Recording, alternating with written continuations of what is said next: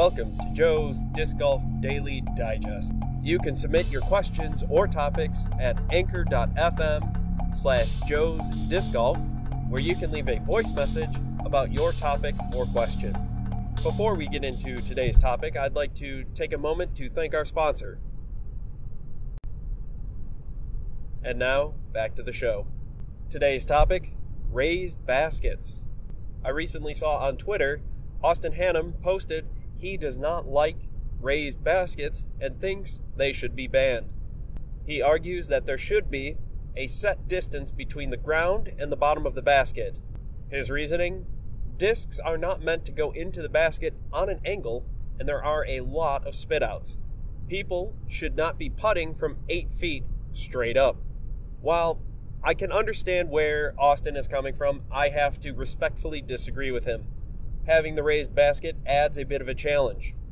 Several courses in Fort Wayne have raised baskets.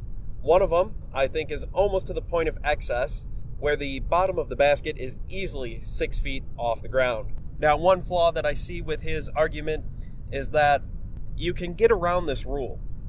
If you say, for instance, the bottom of the basket has to be within 3 feet of the ground. Several holes in the Fort Wayne area are at the tops of very steep hills, to the point where they had to actually build stairs so you could get in there. This is more extreme than any raised basket I've ever seen, which begs the question, would this be illegal? You're putting straight up, forcing the disc to go into the basket at an angle, which, according to him, and I do agree with this point, would lead to more spit outs. Now, would you have to redesign the entire course and remove all those hills so that you're putting on a surface that is flat, maybe say a 10-foot circle that has to be flat? Does that count? I think the added challenge of a raised basket is something that will challenge players of all levels.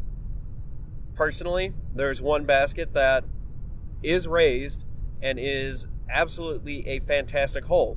If you come at it with a forehand, you have to worry about catching the angle of the hill and sliding down and actually having at least a circle 2 look on the way back. If you can backhand into it, you'd end up having it crash into the side of the hill, and it would be a pretty easy shot.